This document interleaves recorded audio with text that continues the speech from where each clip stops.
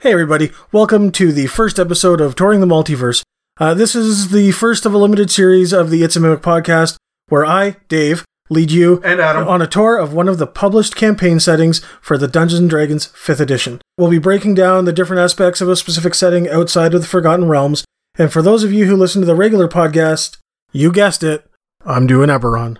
Now, over the course of this first series, I'll be breaking down the history, lore, settings, populaces, adventures, and player options. Well, I give some quick insights into the unique monster stats that Wizards of the Coast has provided. Now, today, for our first episode, we're going to kind of give you the broad overview of the history of Eberron. So, everybody, hop on board the lightning rail, and we will look at this steampunky world of high adventure as presented in Eberron, Rising from the Last War.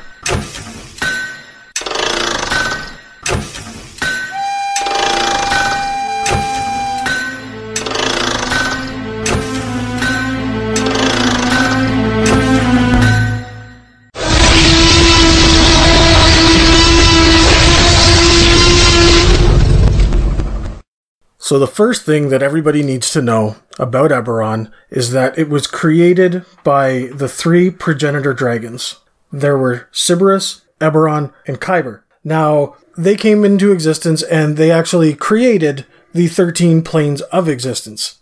Wait a minute, there's more than 13 planes in D&D. Not in Eberron. Okay, this is a little bit different. It's not your typical flavor. You could add stuff in, and we'll get into it later. There are different portals in the different realms that take you to the different planes. Like, it's all very much interconnected in its own perfect little sealed... There's like a web of a multiverse within their own... Yes. Like Eberron's campaign setting then? Yes. Okay. The three dragons, Sybaris, Eberron, and Kyber, when they were done, they created the last one, and that was the material plane. It was the 13th, but it was kind of the hub of it all. It all kind of works it all together, it all kind of blends it, and makes it what it is. The material plane had a lot of features that the other realms and planes didn't have, okay? Like what?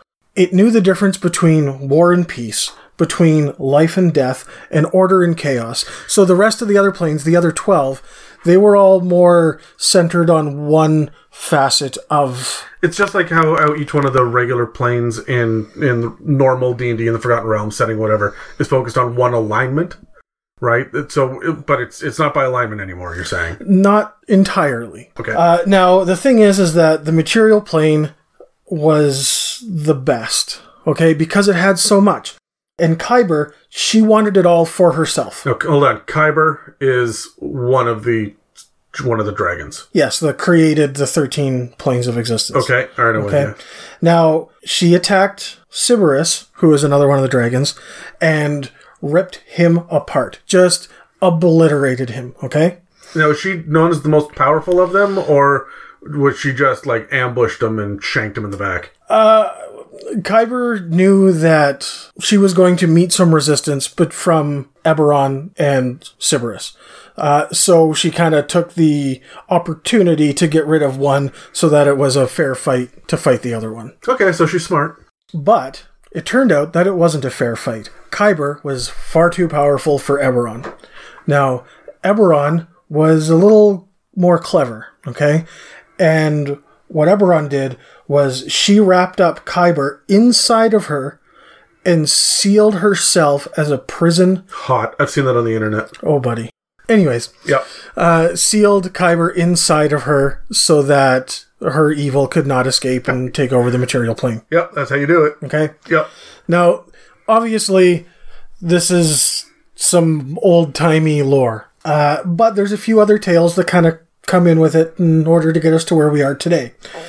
Because if you're not aware, the campaign setting of Eberron, it starts on an exact date. That's freaking bizarre. Okay, now we're gonna get there in a minute, but leading up to this point, there's a few other tales of history. So I just want to kind of tell you a couple of them. Sure, yep, hit me.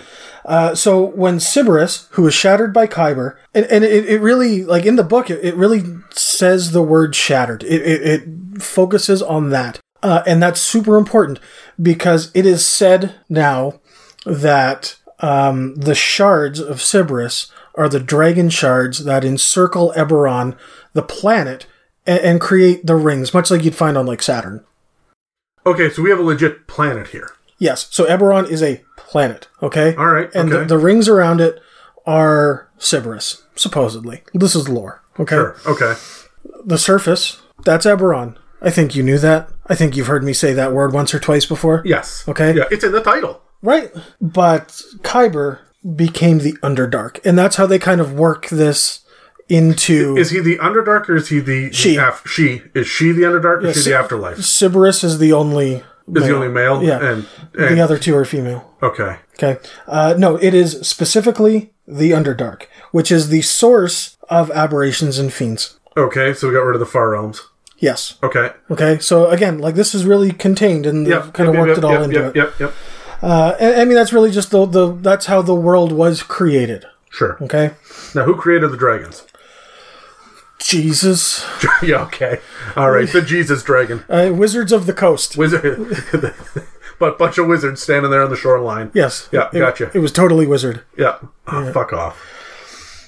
Anyways, so one of these other tales, okay, during the First Age, the world was ruled by the Overlords, okay? Now, I believe you know a little bit about the Overlords. That I've done some research about them, yeah. Okay, you're going to get into that? Yeah, I'll do that way later. I'll do that at the end of the episode. Okay.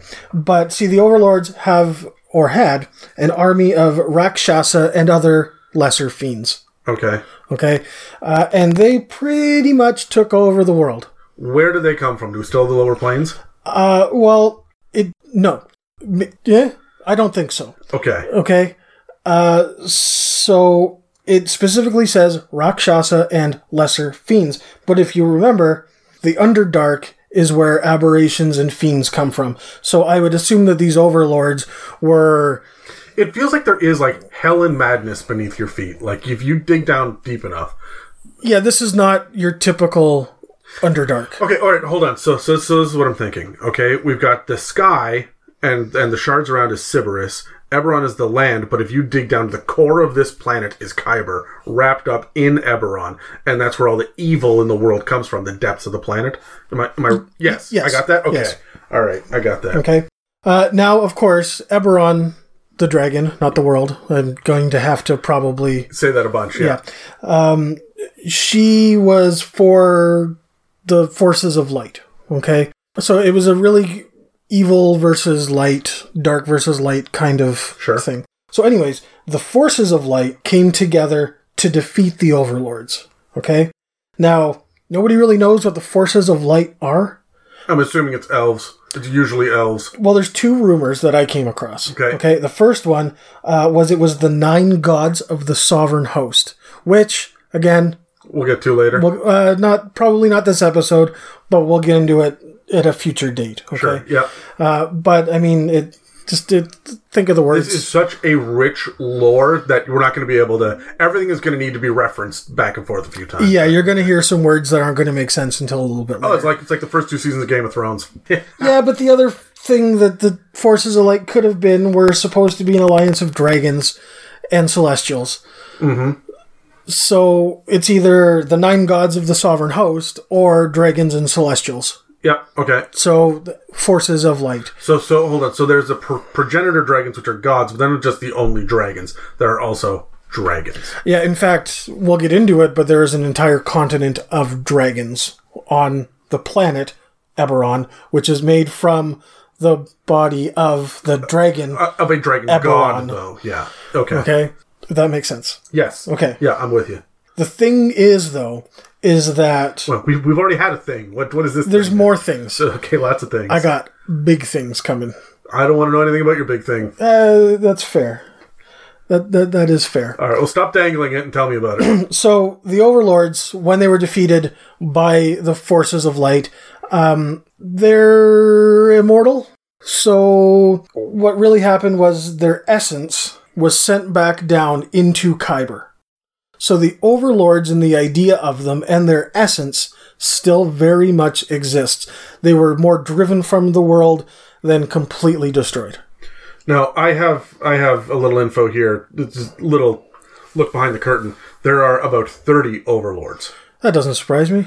And each one of them is one negative aspect of the mortals on the realm above. Yeah, makes sense to me. So they're almost, if you had... It's the 30 horsemen of the apocalypse? Yeah, the 30 deadly sins, right? Like, that's kind of what we're dealing with. But each of them has, like, a domain over a number of different kind of minor parts. It's not just anger. It's rage and hatred and jealousy. And so, like, they've got their domains. So that's... Which one's Kevin Spacey?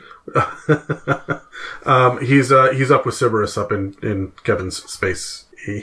Is it not good to talk about him anymore? I don't know if we can make jokes about Kevin Spacey. I don't know.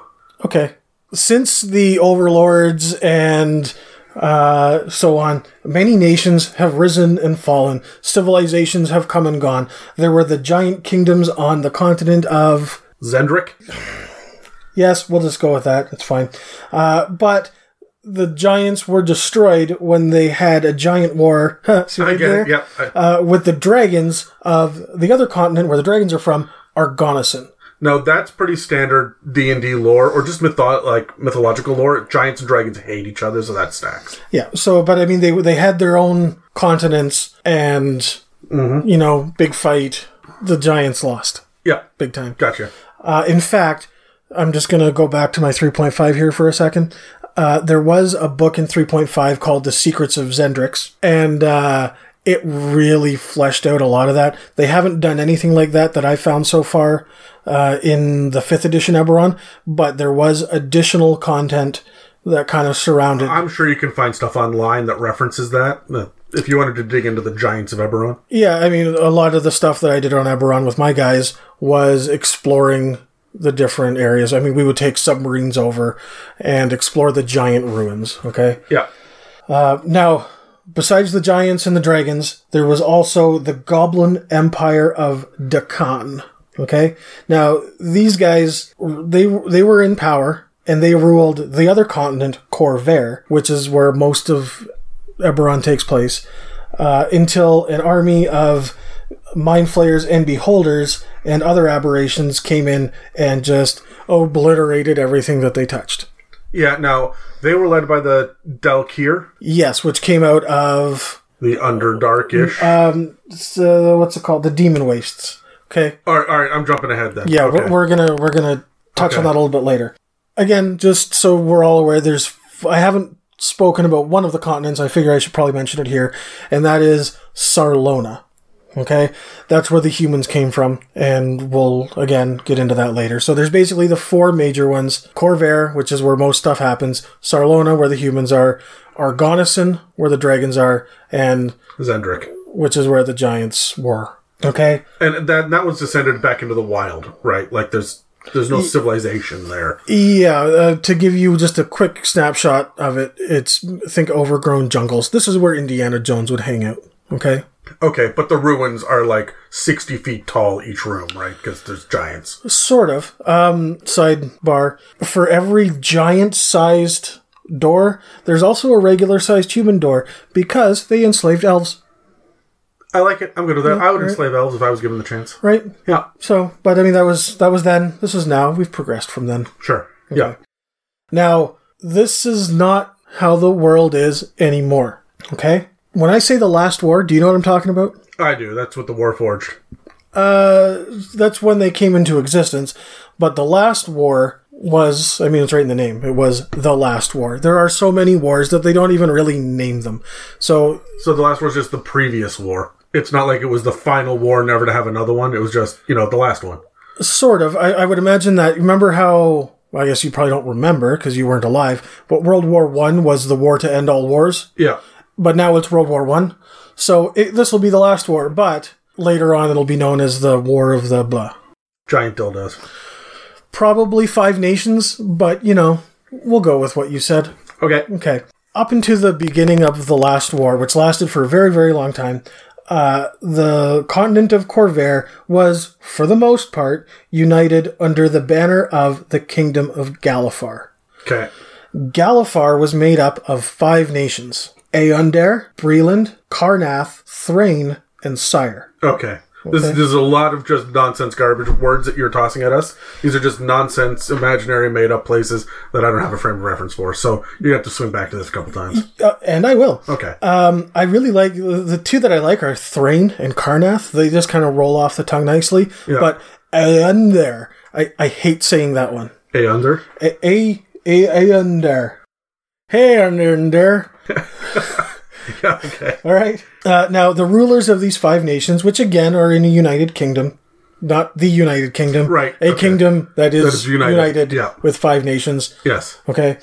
They are descendants of the Wynarn bloodline, okay, which is the royal bloodline of Galifar. Sure. Okay. This is the Final Fantasy level shit right here. Yes. Okay. No, keep going. Okay. Yeah. About a century ago, Galifar fell into civil war, which is what became known as the Last War. So that's why you say the Battle of the 5 Nations. Yes, which... Let me guess. A king died and they couldn't agree who the next ruler was going to be? Ding, ding, ding, ding, ding. Yeah, this is some Final Fantasy level shit right here. That's not a bad thing. And it happened all the time in history, but there we go. Yeah, well, except this lasted for 104 years. Oh. Which, if it was our world, we would just call that the 100 Years' War. Yeah. Right? Because that's what we do. But the thing that made it come to a grinding halt was in the 100th year, the nation of Cyre was absolutely, completely obliterated, destroyed. How do you spell sire? C-Y-R-E. Okay. I will add all of these spellings in the show notes. Yeah, you're going to have to. Yeah. And again, I'm bad at pronunciation, so you do what you want with it. Maybe Sure. it's Kyrie. I think it's sire. I think it is too. I wonder if they call their king the Sire of Cyre. Keep talking, Dave. That's probably not good for anybody. No. So you said that it got destroyed? Yeah, which, again, How? through the morning. Not like, hey guys, the sun came up, it's morning. But like oh my god, this has a terrible, I'm mourning. Oh, okay. Okay, All right, yeah. Mourning. M-O-I-M? Mourn. M-O-I-M-N. Mourning. Mickey Mouse. Morning mouse. Yeah, all right. Anyway. Yeah. So this war split the 5 nations even further, okay? And, I mean, there was infighting between the nations in amongst themselves as well as with each other. And this all came to a close when everybody signed what's called the Treaty of Thronehold. Now, Thronehold is a place, but again... We'll get to it. We'll get to it. Yeah. Okay? So, Cyre was destroyed, which left Aeander, Breland, Karnath, and Thrain. Okay? Mm-hmm. But it created 8 more nations. They shattered, they splintered, they We're going to talk about those in other episodes. Yeah, but I'll just give you a quick rundown of what they are, because you guys need to know more of these nonsense made-up words. Yeah. They are Dargun, the Eldeen Reaches, the Lazar Principalities, the Mrorholds, which is a real mouthful, Kabara, the Talenta Plains, Valinar, and Zilargo. Yeah. Okay. All right, sure. You're just speaking ridiculous words to me right now. Yes. I'd say that you're speaking Greek to me, but we're not in Theros yet. Not quite. Not yet. Not quite. Now, all of these 12 nations, they have diplomatic relations with each other. This is a time of peace, although some It's factions... a strained peace. Between some of them still get along really well. Most of them don't. A lot of places want their land back. Okay?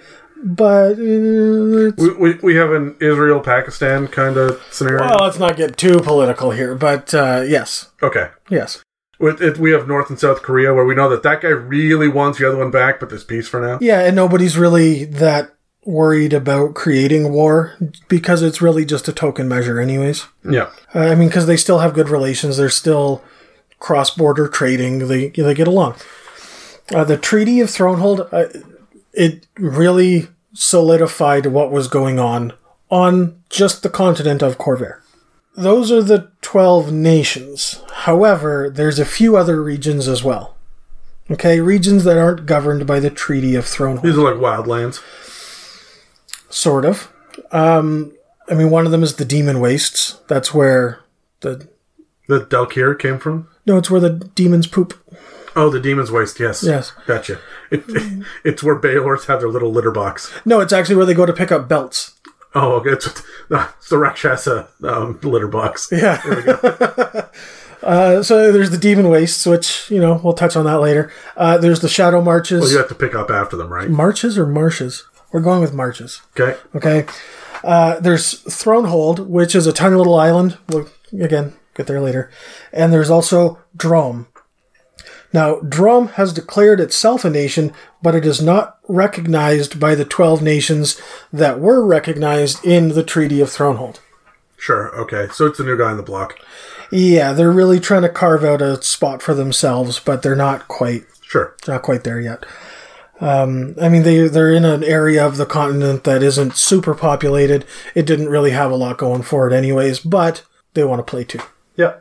For hundreds of years, for a long, long time, the Kingdom of Galifar was united by King Galifar. Gotcha. Yeah, Okay. That makes sense, yeah. And everybody loved it. It was great. I mean, there was the 5 nations, but they were ruled by the House Wynarn. Okay? Now, that all ended with the death of, like you said, the king. His name was Jarrett Ir Wynarn. Okay? And that happened on the 12th of Therendor, 894 YK. Just keep talking your babble nonsense to me. Okay, so I'm going to use the suffix YK for the year for a lot of this, okay? YK, it stands for Year of the Kingdom. I think I have that kind of jelly. Continue. I bet you Dan's website sells it. The kind of jelly? You need that jelly to jam. You know what the difference between jam and jelly is? Yes, I do. Keep talking. Excellent. So you guys will hear this YK coming up quite a bit. So 894 YK is when King Jarrett Ir Wynarn died. So Galifar has been solidified as a kingdom for, almost 900 years. I can just hear Terry right now being like, fucking nerds. Can't you hear that in his voice right now? Fucking nuts. Fucking nerds. No, hold on. I don't think I can do Terry's accent. Pip, pip, cheer. No, alright, continue. He won't listen to this anyway. He's not on it. Keep talking. Now, to give you a little bit of an idea of what I mean by the 12th of Therendor, we're going to break down the calendar real quick here. So, Corvair or Eberron, their calendar works pretty much the way ours does. It's a little bit different. There's 24 hours in a day, there's 7 days in a week, there's 4 weeks in a month, and there's 12 months in a year. Just because I have it all in front of me, I'm just going to list them all out real quick. The 7 days of the week are, starting on Sunday, Sol, Mal, Zal, Wer, Zor, Far, and Sar. Of course. Okay? Yeah. The 12 months of the year are, starting in January, Zarantar, Olarun, Therendor, Ire, Dravago, Nim, Larvion, Barakas, Hran, not the guy, just like Rhaan. Okay, it's not Ron. Yeah, no, like I ran down to the store to pick up a... Yeah, well, I'm still back in the secret of Nim. Oh, Jesus. So going back into October here now, Spheros, Aerith, and Vault is December, okay? So King Jarrett Ir Wynarn died on the 12th of Therendor, 894 YK, which would be... March 12th? March 12th. Okay. Now, the typical Eberron campaign, like I said, it starts on a particular day. And that day is the 1st of Zarantar, 998 YK. So... January 1st. 116 years? No. 104. 104 years later. Yeah. Okay. How long has the war been over? Well, the Treaty of Thronehold was kind of worked on for a little bit, but yeah. It's fresh. The Mourning happened in 994, and it took them about 2 years to get together and start putting things together. So the last war has kind of been over for about a year and a half. Okay. Sorry, year and a half to 2 years kind of thing. Okay. All right. Yep. The reason that the war happened was there was no direct line of succession. And because all of the nations were ruled by a Wynarn, they were all struggling and fighting and kind of getting at each other's... Yeah, is a second cousin once removed more important than a first cousin twice removed? Think of Europe with, the Russian, German, and English monarch all being distantly related. In some cases, it wasn't even that distant. Wasn't, like, the European royalty severely inbred in some places, too? Like, In some, like, the Habsburgs were. If you Google, like, the Habsburgs, they had a particular deformity that was known as the Habsburg jaw. Okay? I've seen pictures where it's just a giant lower jaw. Yeah. So, like, there was a lot of it, but I mean, that's not... That's not what this is? This is not, again, we're not Game of Thrones level of incest here. I mean, I haven't come across it, but I mean, let's... I wonder if they came across it, though. Never mind, keep going. Okay. Yep. So, during this 100 years of war, alliances changed, allegiances swapped, some people fought others, and ideas changed. Nations had to evolve to keep up with the war. There were years of nothing, where just like there was no fighting, intertwined with years of battles and sieges and the worst parts of war. But I mean, it wasn't like 100 years of clash, like it wasn't... No, it was 100 years of tension with occasional battles and direct warfare. Yeah, and this all came to a head, like I said, 4 years ago, when the nation of Sire was destroyed by a magical, cataclysmic event known as the Mourning. And again, mourning like sadness, not mourning like AM. Correct. Gotcha. Now, the nation of Sire was the heart of Galifar, okay? And they, because of this, ended up being the main battleground during the last war. And it could be seen in its lands and its people. Its people were battle-hardened over time. The war was, or the land was pockmarked, full of, you think magically a fireball leaves a crater. Like, the earth was scorched, okay? But none of that could prepare it for what happened on the 20th day of Olaroon in 994 YK. The day that over 1 million, I don't want to call them Sirens. Okay, Sirens?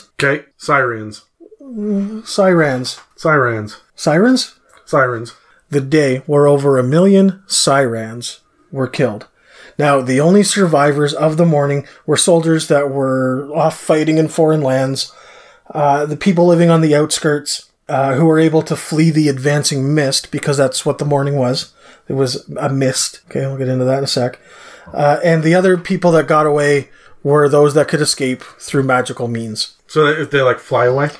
Well, I mean, you got to keep in mind this is a steampunky kind of realm. So there's airships, there are fast boats. I just want to know if these were the air raid Sirens. They could have been, yes. Okay. Yes. And they could have walked really fast. Okay. Okay. Anyways, so because this killed so many people, there's kind of varying stories on how it came to be. Nobody knows for certain. Not really. If they do, they're not talking about it. Okay? Now, some people say that these mists rose out of the sewers of the capital of Sire, a city called Metrol. Okay? And it kind of spread from there. Others say there was a flash of light that engulfed a battlefield by the Seyroun Road. Regardless, what is known is that in just one day, millions had been caught by the grey mists and were not just killed, but horrifically transformed. Okay? Ooh.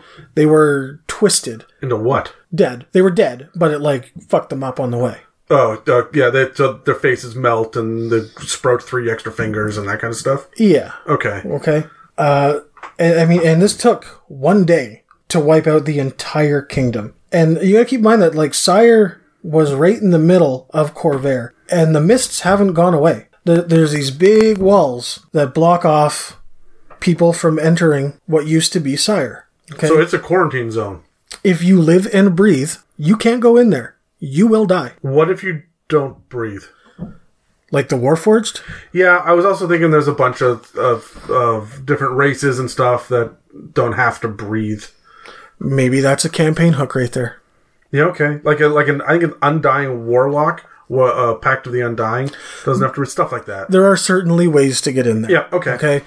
And there are some myth and legend about what goes on in the Mournland later on in the book. Sure. But I mean, that's really what happened. Yeah, okay. Now, like I said, it was the Mourning that shocked all of Corvair into coming to the negotiating table. Okay. Which was at Thronehold, which made the Treaty of Thronehold. Gotcha, right.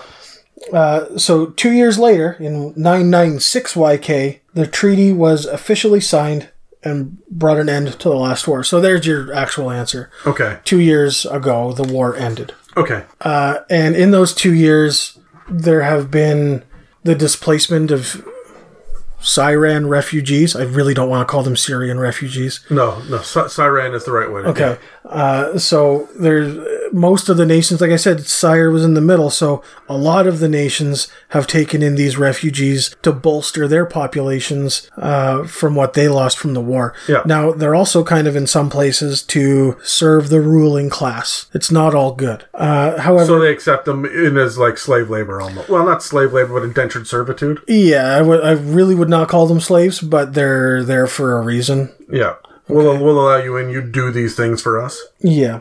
Now, also the bordering one of the original 5 nations, Breland, Where you get your cheese from. naturally, has allowed them to settle a city that they have called New Syre. Okay. Okay? Yeah. So that's kind of what's been going on in the last couple of years. Now, again, the Warforged were created to fight in this war. When the Kingdom of Galifar came into existence, the Warforged were not a thing. Okay? So now you've got this race that was built for war, just kind of roaming around. They don't really know what to do with themselves. And, I mean, they have since turned into raiding parties, and they're supposed to be, again, because they don't breathe and so on, there's supposed to be a large group of them in the Mournland. In fact, perhaps they were the ones that caused the mourning. They wanted to carve out their own part of Corvair for themselves. There's suspicion and stuff around them as well. Of course there are. Like, I mean, they're new. They're the new kids on the block. People are looking at them kind of funny. They're not always welcome. Yeah. You know, we don't serve your kind here. They're robots, but not, right? So, Ronauts? Ronauts. No. Yeah, I don't got it. No, I don't got it either. Yeah, I don't got it. But, and that's really... Androids. I like that. Androids. But I mean, and that's really where we're at today. Yeah. Okay. That kind of, there's the history that you need to know. So there's a civil unrest. We have these 4 continents, and there's the big one that everybody, just tell me if I'm getting this right. Yeah. Okay. There is this long, almost 1,000-year-long history on this planet, which is made up of one dragon really holding another one in place, and all the evil comes out of it. Another dragon is shattered in the sky. We've got our main focus of our campaign setting is on the continent of Corvair. Gotcha. There are other continents, but one of them doesn't have giants on it anymore. Correct. One of them has... Well, maybe it does. Maybe it does. Okay, so there's one that's full of humans, and we'll talk about that, I guess, another time. Sort of, that's where humans came from. Okay, so kind of like, again, I'm going to use Game of Thrones because it's popular pop culture at this point, where all of, like, the first men came from Essos over into Westeros.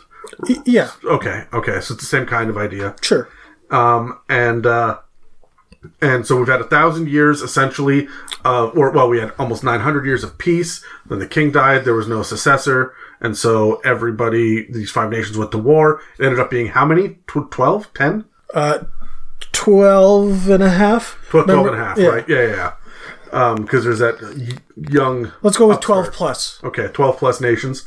And so the war has been over for 2 years. There's not only a displaced people because of this rotten, horrible, toxic land in the middle, but there's also a new race that was created during the war for war, and that's the Warforged, and they don't know where their place in the world is anymore because they're soldiers and they're thinking, they're not automatons, but they were bred for war, their skills are war, and now they can't utilize those skills. Yes. Okay, and so here we are, 2 years, and we're going to launch a campaign on Corvair in one of these other kingdoms. Probably in the main city on Corvair that I haven't brought up yet, named Sharn. Where's Sharn? It's in Breland. Okay. All right. So there's going to be refugees. Sharn is known as the City of Towers because I did a little bit of reading ahead, right? Oh, is it ever? Yes. Okay. All right. So we'll talk about Sharn later, but we're talking Metropolis. There's a lot of refugees. There's a lot of mistrust between the nations. There's some political things going on in the background. There are horrible fiends coming out of a distant land called the Demon Wastes. There's the Underdark is really a nasty afterlife. Or no, well, that's where fiends come from. What happens to dead people? They die. their souls don't go off to a heaven or a hell analog. Maybe we'll get there. Okay, all right, we'll get there. So that's what we have. Do I have that right? For the most part. Okay, well, it's a Mimic podcast, so let's grab dice. I want to roll initiative, Dave. If you had to choose one of these details, because there's a lot of ridiculous words and crazy freaking timescapes and a calendar with a whole bunch of... As someone who's made up a nonsense calendar, that was also a nonsense calendar. So there's a lot going on here. What's the one thing that you would kind of steal to put into your own homebrew campaign? Want to roll initiative? Yep.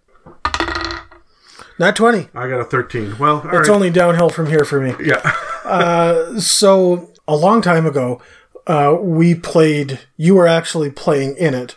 This was in my shitty apartment over by the... Yeah, I remember, yeah.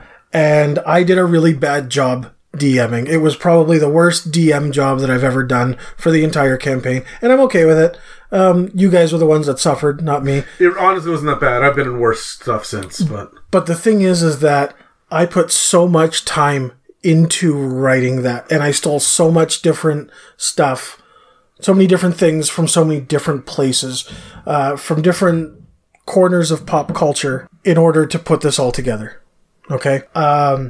The one thing that I really liked was you guys started off in Sharn. You traveled on a boat across to Zendrix, where you had to find the essence of 5 giants, which were the stone giants, hill giants, frost giants, fire giants, and... Storm or Cloud? Cloud, because once you did and you destroyed them, you were going to be given 3 iron flat. No. Yes. Okay. So on the last one, you got up into the clouds. I think you ended up climbing Jack's magic beanstalk to get there. And you managed to get 2 iron flasks. One of them held the dragon god, Ugin, who I directly stole right from Magic the Gathering. Sure. And a Tarrasque. And the idea is that the Tarrasque was unleashed upon the world, and you guys had to stop it. But Ugin was going to fly you, he was a grey dragon, he was going to fly you to Argonason to meet the dragon people, where you were going to learn the secrets behind the Warforged, and you were actually going to have to imbue your souls through a creation forge into Warforged bodies so that you guys could journey into the Mournland, where you could go down through the Lake of Blood into the underworld, into Kyber, to retrieve an artifact that when you came back out, you would have giant dragons that you could fly. Each one of you, I think there was 5 of you in the campaign, you would each get your own color of dragon to control.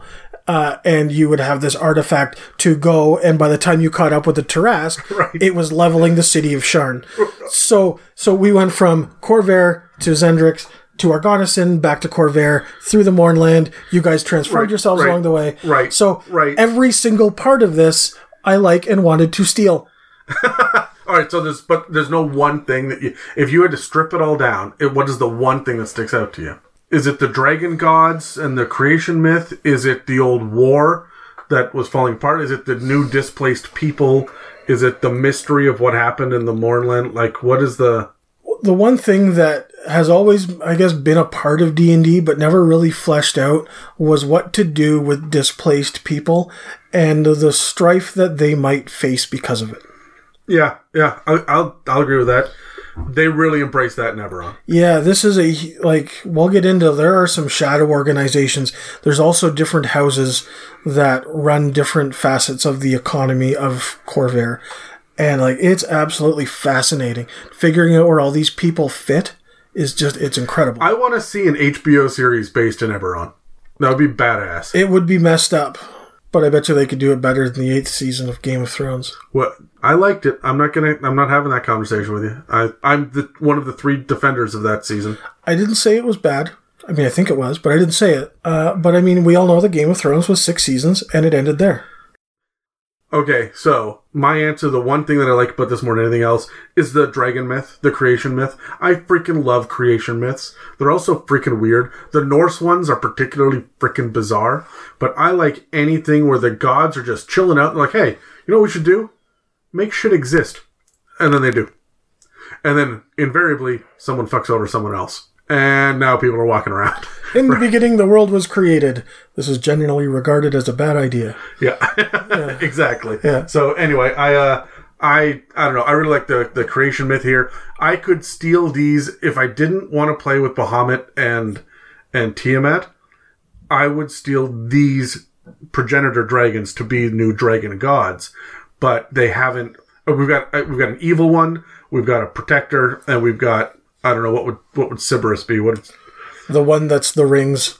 and then the one, yeah. But you have three so you have a dynamic you can play with and different dragon cults, and I don't know. I think there's a lot of fun to be had there. So yeah, no, I dig it.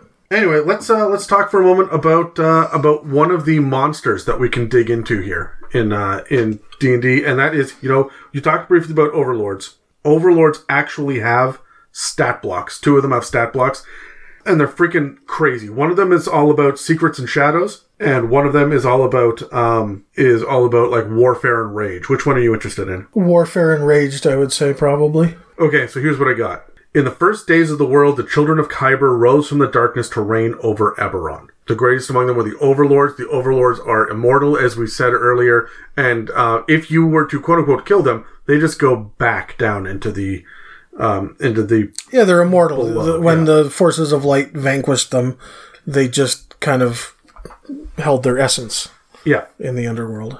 So it does say that armies of dragons fought against the fiends of Khyber, and although they couldn't be destroyed, the Coatl sacrificed their lives to build a prison of celestial light, which is called a silver flame. Now, this is leaning into the Celestials and Dragons myth. We're going to talk about the Silver Flame just a little bit in the next episode, but it's essentially just a religion. Yeah, okay, so... Or there's a religion based upon it. The idea is that a Silver Flame binds the overlords in Khyber.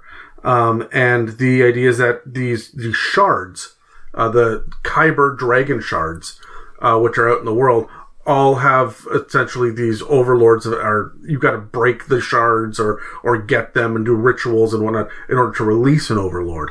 It does say that no overlords walk up on the ground in the prime-material plane. Yet, but they statted a couple out to give you an idea of what their power is. It also says that they can't die permanently. Upon its death, a overlord reforms elsewhere in the multiverse and becomes active again at a time set by the DM. So, buy your DM some pizza. You chose Rak Tulkesh, who is called the Rage of War. And he's the incarnation of impulses that drives many mortals to battle. Fear, greed, hatred. These are the seeds of the Rage of War. And these are the things that they hope to produce in people to have just like almost a blood harvest. This guy typically takes the form of some sort of fleshy looking dragon. He's really creepy looking. He's got iron spikes growing out of him. He's 12 feet tall. He almost has like a centaur feel to him as well, because he's got 4 legs but 2 arms. He's really he almost looks like an undead abomination, but he's got a long ass tail with a big spike on the end of it. And the idea is that it has inspired cults to rise up. If you like war and fighting, or if you hate another people, so if you are a racist, this guy gets power. So here's his brief stat block for you. Okay, he's considered huge. His AC is 23, but it's 25 against ranged attacks, which is weird. I've never seen that before. Which means you got to get right up to fight him. He's got 33 D12 plus 264 hit points. That's a couple. Yeah, that's a bunch. He's got 40-foot movement and climb and 80-foot fly. He's got strength and con, which are through the freaking roof. Charisma's up there too. Intelligence and wisdom are above 20, and Dex is sitting at a 19. Dex is his lowest at a 19. That's gross. Yeah, he's got wicked saving throws. His skills are athletics, intimidation, and perception, and they're all through the fucking roof. He's resistant to cold, fire, and lightning, and immune to poison and any bludgeoning, piercing, or slashing attacks from non-magical weapons. They just don't work. You cannot pick up an item and go hit him with it. It will just bounce. He's also immune to being charmed, exhausted, frightened, paralyzed, poisoned, or stunned. He has true sight up to 120 feet and a passive perception of 24. Languages, all. Telepathy, 120 feet. Damn. Yep, he damn well knows you're there. Challenge rating 28. That's crazy. Here's what he can do. He's got some innate spell casting. Spell save DC is 24. And it's a bunch of, like, smiting. Like, it's right out of the Paladin stuff. He gets Detect Thoughts, Dispel Magic, Spirit Guardians. Because he's divine, right? He's powered by Kyber. If he scores a critical hit on a roll of 19 or 20, he rolls the damage dice 3 times, not twice. Oh, so it's times 3. Yeah. That's one thing that you don't really get a lot of in 5th edition, do you? Ever. This is unique. Okay, because I remember, like, even in 3.5, your Great Axe would get a times 3 critical, right? You not only do you almost never see an improved critical range, right, of 19 to 20, like, you have to go into a specific subclass in Fighter to get that. But you never, ever, ever see multiples of damage dice beyond the regular critical. So, I mean, really the only people that get the extended critical range are real keeners. Oh, that was a 3.5 joke, Dave, that most people will not get. Well, educate yourselves. He's got legendary resistances 3 times a day, magic resistance, which means he's got advantage on saving throws against spells and other magical effects. He has Whirlwind of Weapons. A magical aura of weapons surrounds him in a 10-foot radius.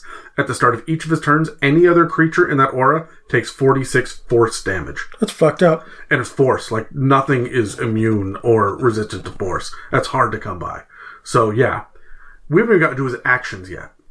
He makes 4 weapon attacks. His weapon attacks are either his spawned melee weapon or his spawned ranged weapon. And what those are, because they circle about him, he doesn't actually directly attack you. He just spawns them around him, and they either have a plus 17 to hit with a 10-foot reach. This is the melee. 10-foot reach. Plus 17 to hit. 3d12 plus 9 force damage when they hit you. Or the ranged ones are plus 12 to hit, but they can go up to 600 feet. Oh, is that all? Yep. They can only attack one target, though, and it's 3d8 plus 4 force damage. He can also change shape as an action, where he polymorphs into a humanoid, beast, or giant that has a challenge rating no higher than his own, which is fucking nothing. Nothing is higher than 28. So, like, he can turn into pretty much anything. So far. Or nothing is higher than 28 so far. No, I think this is the highest. The Tarrasque, I think, is the only thing that he cannot turn into. And it's a monstrosity, not a beast. So, I don't believe there's anything that high. Or he can turn back into his normal form. He returns to that form if he dies.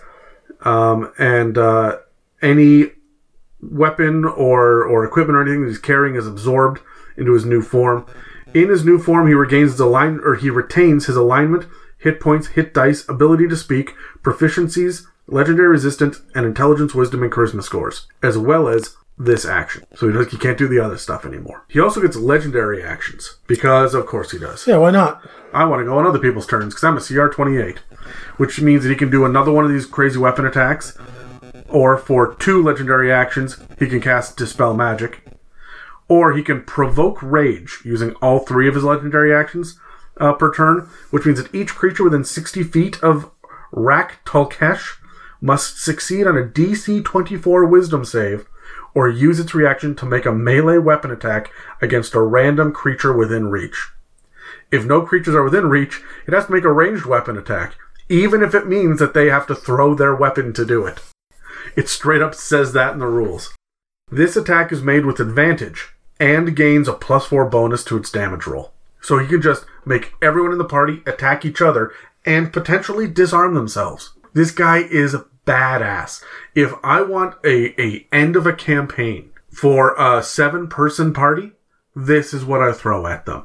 I may reskin him, but if I'm not in Eberron, but he as an overlord he's almost like a demigod of rage. It's badass, and I freaking love him. The other one in the book, by the way, is that's actually statted out. She is known as the Queen of Shadows, and all of her stuff is mind and psychic nonsense, but still CR 28. That's messed up. Yeah.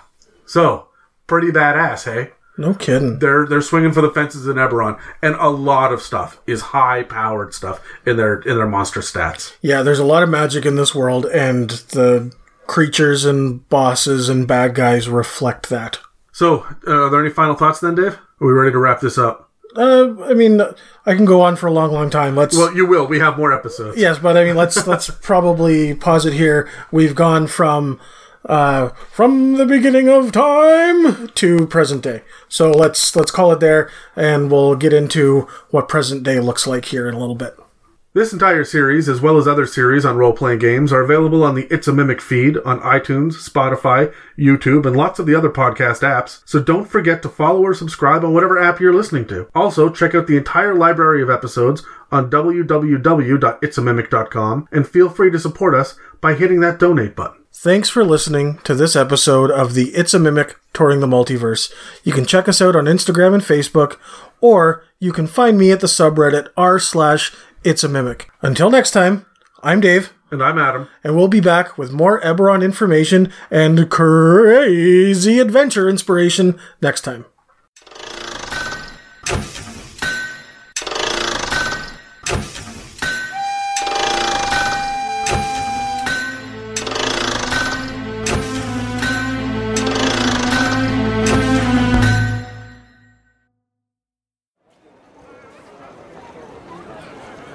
Magic items over here. Come on down today. We're going to get you the best deal. We're going to get you out of here with smiles and a little bit of weight in your pocket. Win a house, win a car. Win a horse, win a card. Hey, come on down. Jed's Magnificent.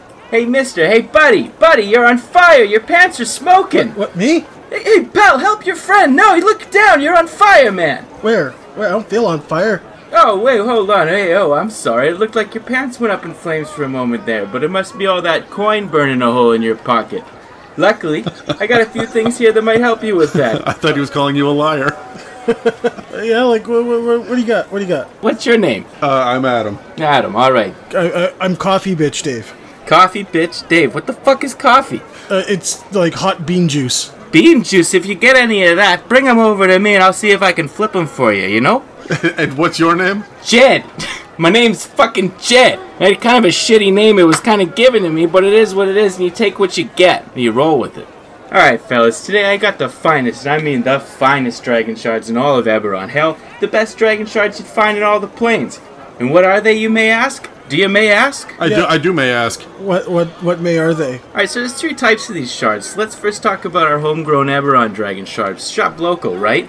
Right. Now maybe these little crystals ain't much more than a pretty rock to give your grandmother for her 263rd birthday to the average fella. But hey, you grind these rosy little fuckers down into fine pretty powder, you have yourself the power to fuel almost any act of magic you'd want. Missing a spell component? No problem. Dragon shards. Release the power of the overlords? No problem. Dragon shards, you know?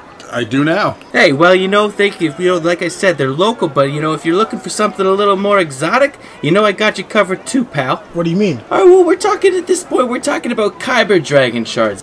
Kyber, like underground Kyber? Yeah, it comes from the ground, right? And, but make sure you grab some sunscreen, because these bad boys, they're like white, deep underground, man, like deep underground, like close to some magma shit. You know what I mean? What do they do? So what do? These dragon shards, they act as the glue to the magic we see around us every day. Maybe on the more darker scale sometimes, but elemental binding, planar binding, phylacteries. Hell, Kyber dragon shards can also be used for necromantic rites. You necrophile me?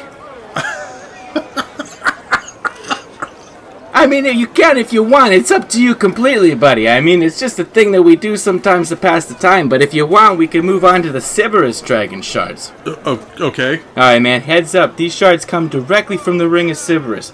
Amber crystals lined with these glimmering gold veins, right? Watch out for any pickpockets while these shards are in your possession. They fetch a pretty penny. Are they more valuable than the others? For you, today, same fucking price, buddy. Same price. Usually a little bit more expensive, but today we're going to work it out for you. Alright, these Sybaris dragon shards, they're used for anything from attuning to a magic item to crafting legendary items or artifacts. These son of a bitches be the pick of the litter for those with deep pockets. Well, I don't know how deep our pockets are. Yeah, well, jump a bit. We'll have a listen. You're not hearing anything. We don't get paid for this podcast. Yeah, I've actually just recently been upgraded from intern. Intern? So what, you're working for free? He was. Now we pay him in coffee beans. Anyway, okay, so obviously you're pretty new to this, so how about, I tell you a little bit about the crafting aspects of these shards, eh? Crafting can be time-consuming and tedious, to say the least, right? You know what I'm talking about. Dragon shards allow those proficient enough to skip the sweet talk and get down to business. Work smarter, not harder, am I right? To give you an example, right? Let's say your adventuring pal is proficient with his herbalism kit, yeah. Okay, if she's got herself one of those shards, she can craft a potion of healing, no problem, to help with her glaucoma or whatever the fuck she says. Sounds pretty interesting. Yeah, you know what it is. That's all we sell here is interesting shit. If we were selling boring shit, you wouldn't be here, right? Right. I'd say let's get down to the brass tacks, but it looks like with you fellas we're dealing with copper. So what do you say? None for me today, thank you. Nothing for you today. All right, okay. Well, hey, what about you, big guy? Dave, what do you say, Coffee Dave? At least steam your beans? I don't know. How much? Tell me, give me a number.